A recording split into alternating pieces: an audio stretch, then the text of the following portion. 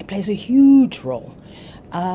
So at the SABC with Radio News and Current Affairs, we're on every single day. We have certain windows. Our bulletins run from 5 o'clock at night, 5 o'clock in the morning to midnight. We have windows during which we do current affairs.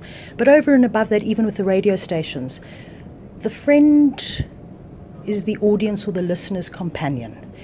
It's their world. You can travel with us. We don't cost anything. It takes money to do what we need to do, but it's cheap. You're recording now on your cell phone, smartphone. Radio is on your phone. It's mobile. It's accessible. The richest to the poorest can access radio. So what role does it play in society? I think it plays a very, very important role, not only as a companion, but it's where we get our information from to help us make sense of the world. And the world is a difficult place. There's a lot of conflict. There's a lot of contradiction going on. And we, on this side of the mic, have the ability to find out more, to share that, and to create, I hope, a better understanding between people that are different.